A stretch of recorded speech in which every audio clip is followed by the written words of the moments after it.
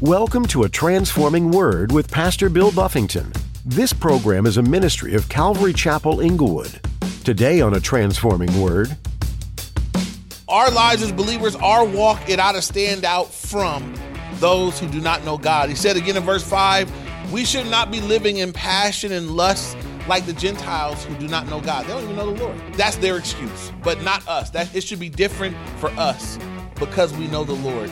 Then he says now in verse 6 that no one should take advantage of and defraud his brother in this matter, because the Lord is the avenger of all such, as we also forewarned you and testified. In your walk with Jesus, are there times when you're sure that you know what's best for your life? Does it ever feel like God is doing the wrong thing and you decide to go by your own plan? Today, Pastor Bill explains that you need to forget your own timing and focus on God's timing. He always has a perfect plan for your life. If you want to experience growth in who you are, give your life to Jesus. His timing will benefit you far greater than you could ever imagine. Turn to God always and be delivered. Now, here's Pastor Bill in the book of 1 Thessalonians chapter 4, as he continues his message, How You Ought to Walk. God wills that we be set apart by him and for him. And sometimes our unwillingness to be sanctified, set apart, it could be blocking or hindering us from what God would like to do, what he would desire to do in our lives. And so again, this is the will of God, your sanctification. Then he says this, that you should abstain from sexual immorality. And before I hit that real clear, there's two aspects of what it means to be sanctified. There's a spiritual sanctification and a practical sanctification. The spiritual aspect of our sanctification, our belonging to the Lord, is position. It's called the theological term is positional sanctification. It means my position is in Christ. If you believed in Jesus, even though you're imperfect still, you're positionally sanctified. You are in Christ, and nobody can take you out.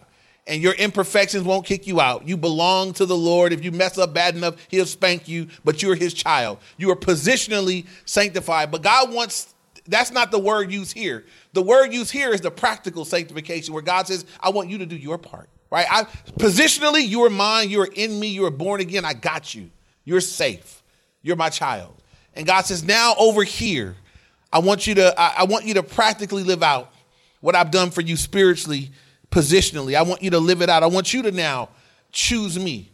I want you to now put me first. I want you to now, walk away from certain things. And so that's what Paul has in mind here, the practical aspect of sanctification, that we would set ourselves apart from other things, from other desires, from other passions, and choosing the Lord to do that. So then he says this, that you should abstain from sexual immorality. If you're taking notes, the word abstain means to keep oneself entirely away from. So if you abstaining from something, can you have a little bit of it? No, it's all none of it, right? If you abstaining, you can't have a little bit of something you abstaining from. So he says, I want you to abstain, which means to keep oneself entirely away from. Then he says sexual immorality. Now, the Greek word here is vast. The word is porneia, where we get our English word pornography from. Here's all this encompassed under this. What is sexual immorality? Here's everything under that word. I want to be gross, but I want to be complete so that we have clarity. Adultery, which is sex with someone that's married, but they're not married to you. Or that you're married, but you're having sex with someone that you're not married to. Adultery. Fornication means that you're not married, but you're having sex. That would be fornication. Pornography. So someone you're watching, naked people, or you're involved, you're watching things that are inappropriate that way. Pornography, lust, and self-sex, that would fall under this arena as well. Any illicit sexual activity, any type of sex that's not husband and wife together having sex. So the only sex that's blessed of God is husband, wife, in marriage. Are we clear? Everybody agree with that? Y'all? Do we have, okay. That's the only sex where God, here's the crazy thing, right?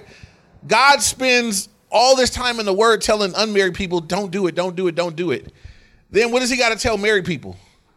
Do it, do it, do it. 1 Corinthians 7, 3-5. God tell the married people, now do it now. You got people that sinned against God, they whole, single life, get married, and then they're like, now they don't want to give it up. That's a whole nother study from somebody else, but, that's wrong too. But, here God is saying, look, any other kind of sex is wrong. Now we live in they were in Thessalonica was a sexually perverse culture, like where we live today. We live in a sexually perverse culture. There's things available all over the place. People are okay with things that are not okay with God. And so Paul is exhorting them, not like the Corinthian church. When Paul spoke to the Corinthian church, he was correcting them because they were participating in this stuff. When God is talking to the church at Thessalonica, he's saying, guys, I'm just warning you. I'm giving you a heads up. I'm letting you know what God's will is because I know where you live. I know what's all around you, right? And so maybe some of you it's all around you, and you need to be reminded that God wants to pull you away from it and keep you from it. Maybe you're listening, you would say, man, I'm wrapped up in it. And I want to give you some information that would help you to be free of it.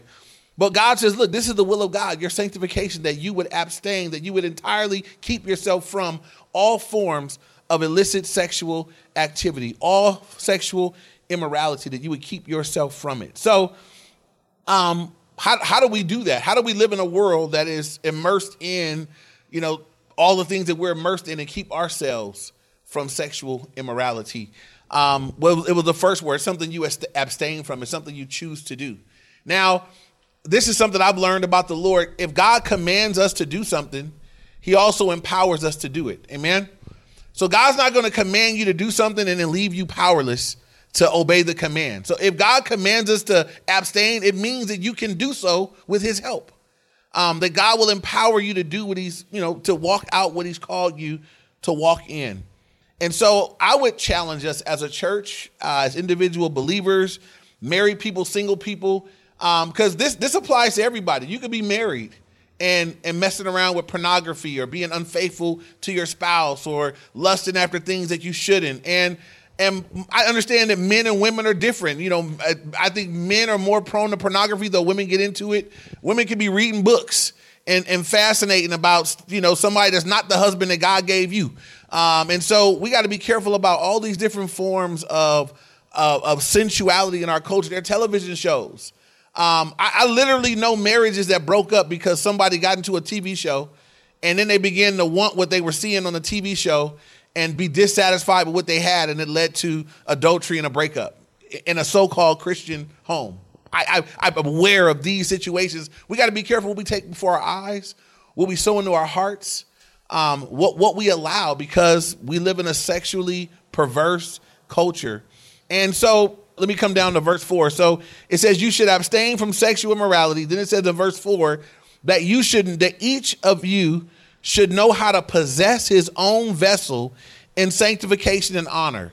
Some people think this, the possessing your vessel here, speaking of your spouse. I actually think this is speaking of your vessel, your body, that you should know how to possess your own body in sanctification and in honor.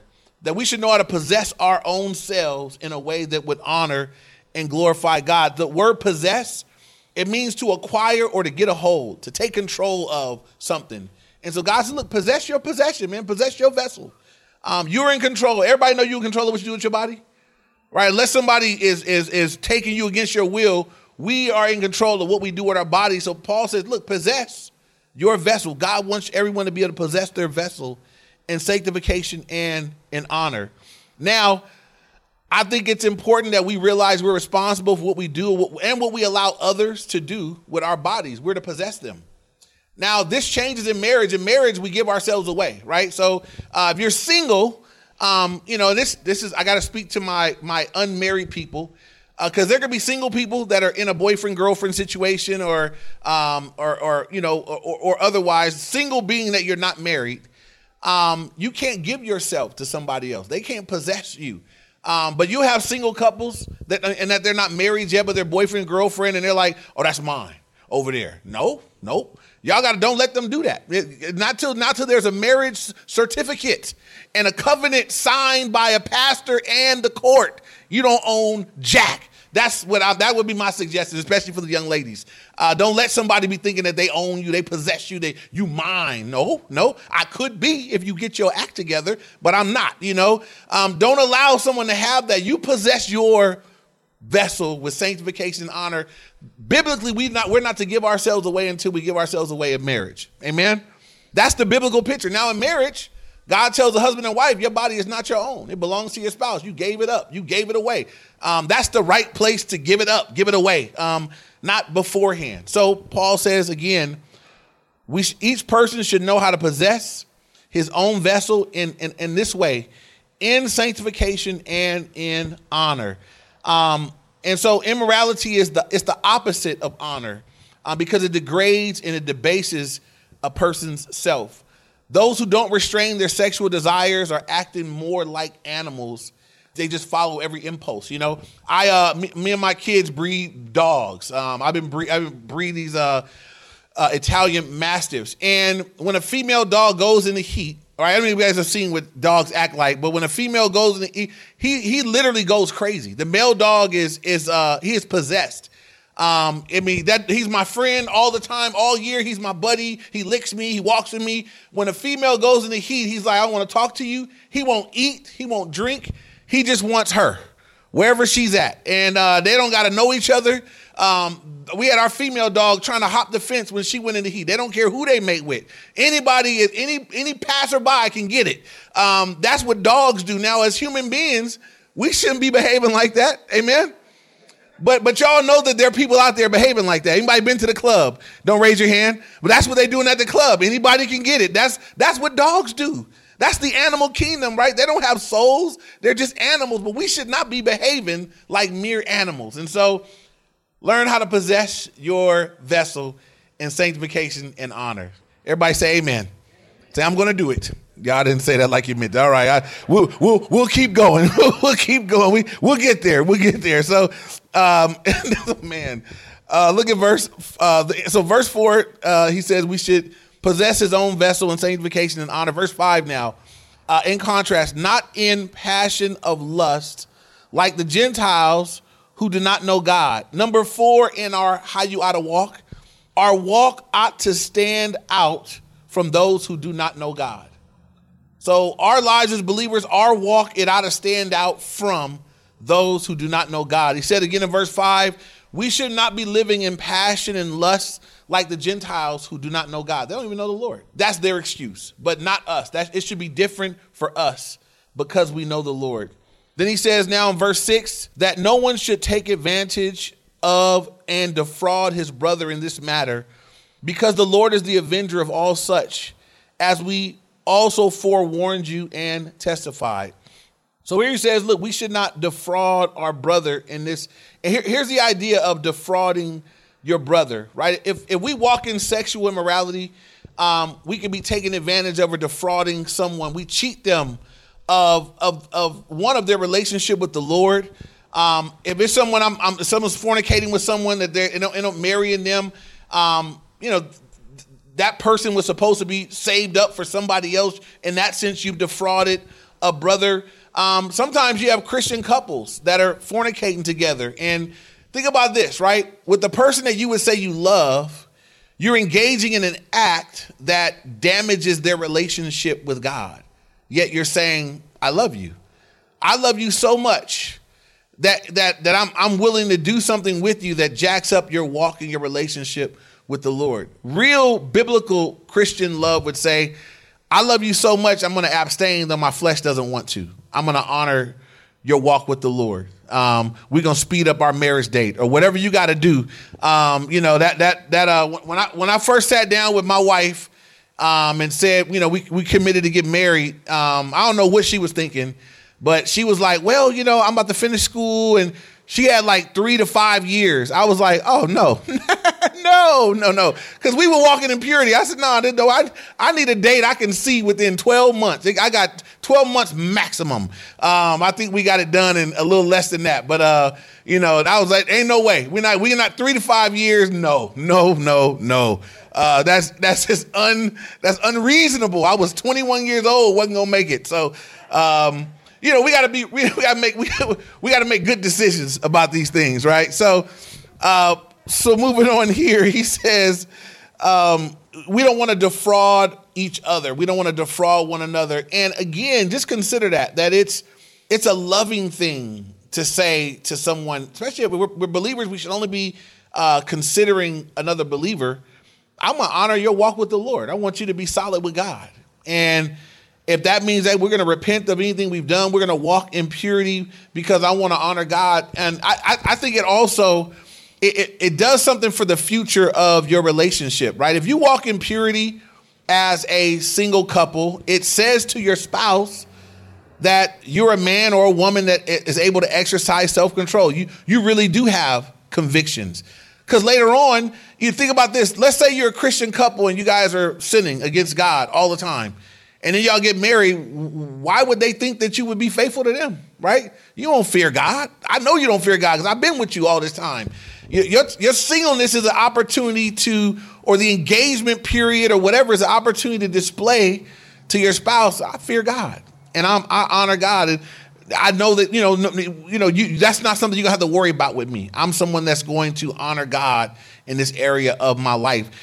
You could sow in security, or you could sow in insecurity, based on how you handle your relationships before marriage. So consider that as a Christian that's in a relationship, planning to get married. God would have us to do that in purity. Now, I want to touch on a few other verses, but look at verses 6-8, and then he's going to give us purpose. There's a purpose for his command for purity. So we'll look at verses 6-8, and then I want to tie in a few other scriptures. So look at verse 6.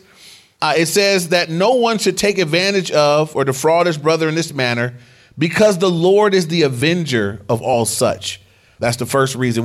I'll give you all four in just a moment. As we also forewarned you and testified, for God did not call us to uncleanness, but in holiness. Therefore, he who rejects this does not reject man, but God, who has also given us his Holy Spirit.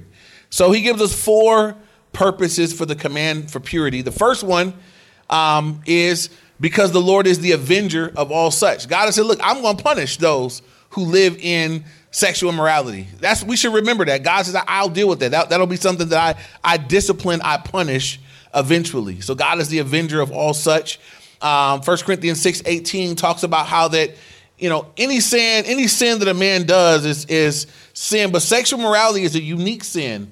It's a sin that you commit against your own body, right? So if you think about the things that you do with your own body, it says, look, you're actually sinning against your own self when you get involved in sexual immorality. And I was pondering how that plays out. For some people, it plays out in this way. You open up doors that are difficult to shut. For some people, they open up habits. You're sinning against your own body as you open yourself up to sexual sins. It's why we should abstain, why we should keep ourselves from. That's number one, because the Lord is the avenger of all such. The second reason for the command for purity is, for God did not call us to uncleanness, but in holiness.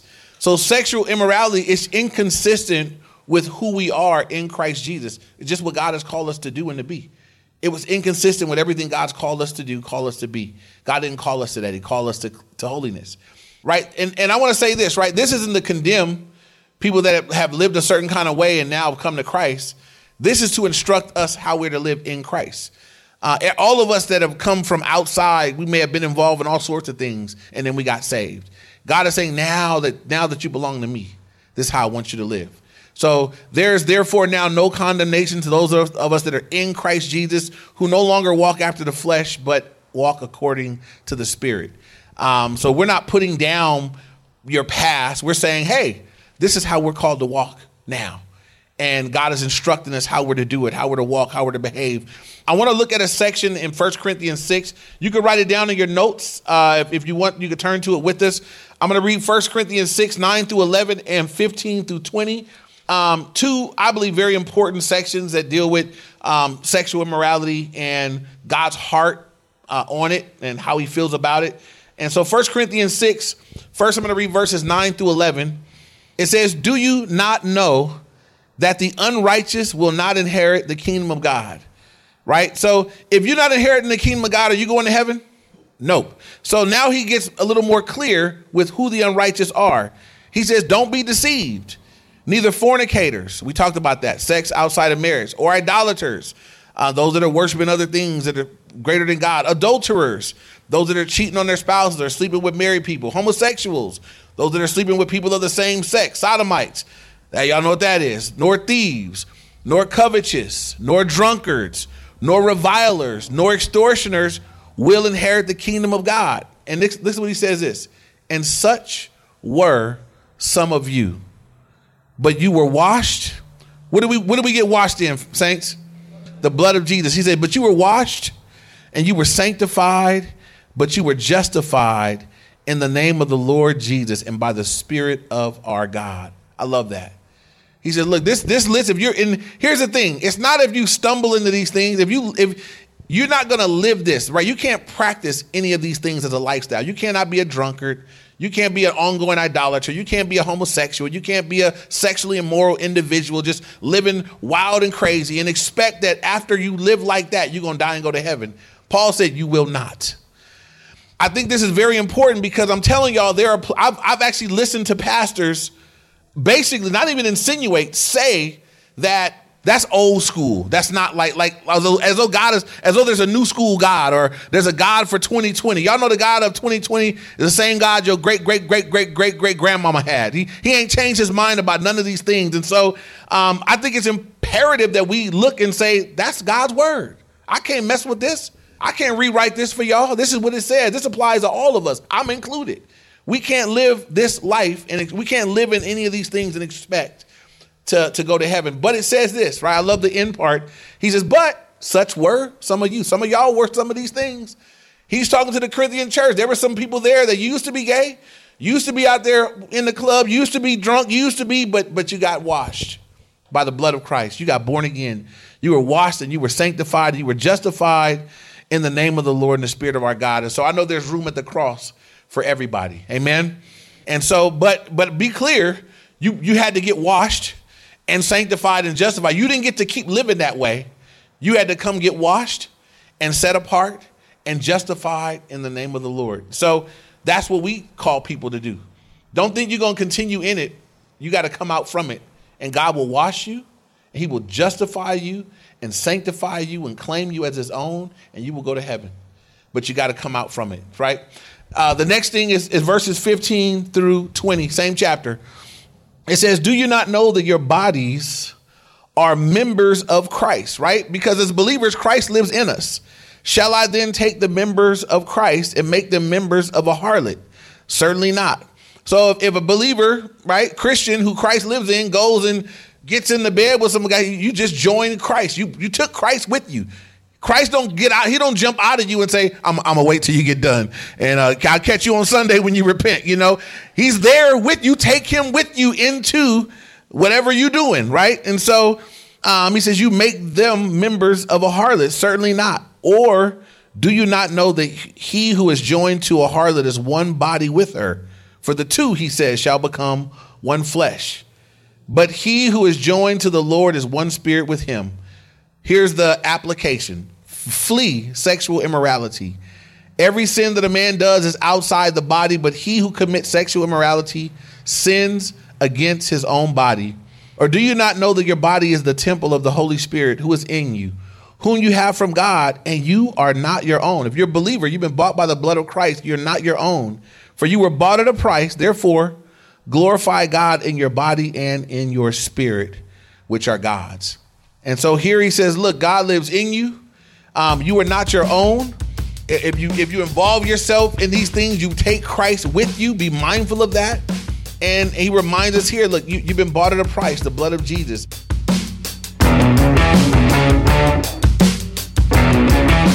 You've just heard A Transforming Word, a ministry out of Inglewood, California.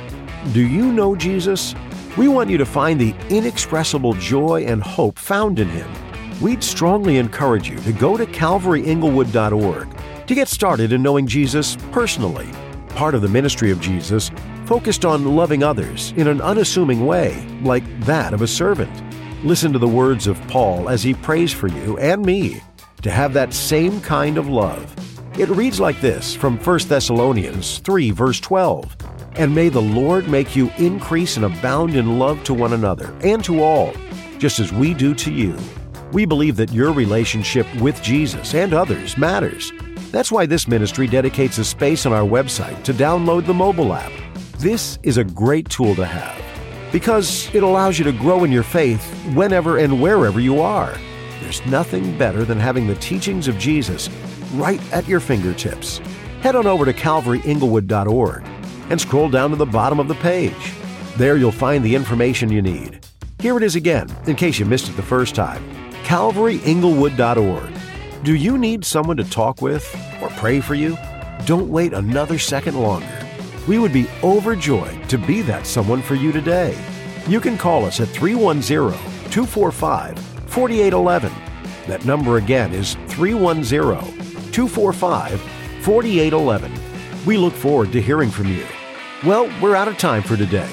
Plan to join us again on A Transforming Word.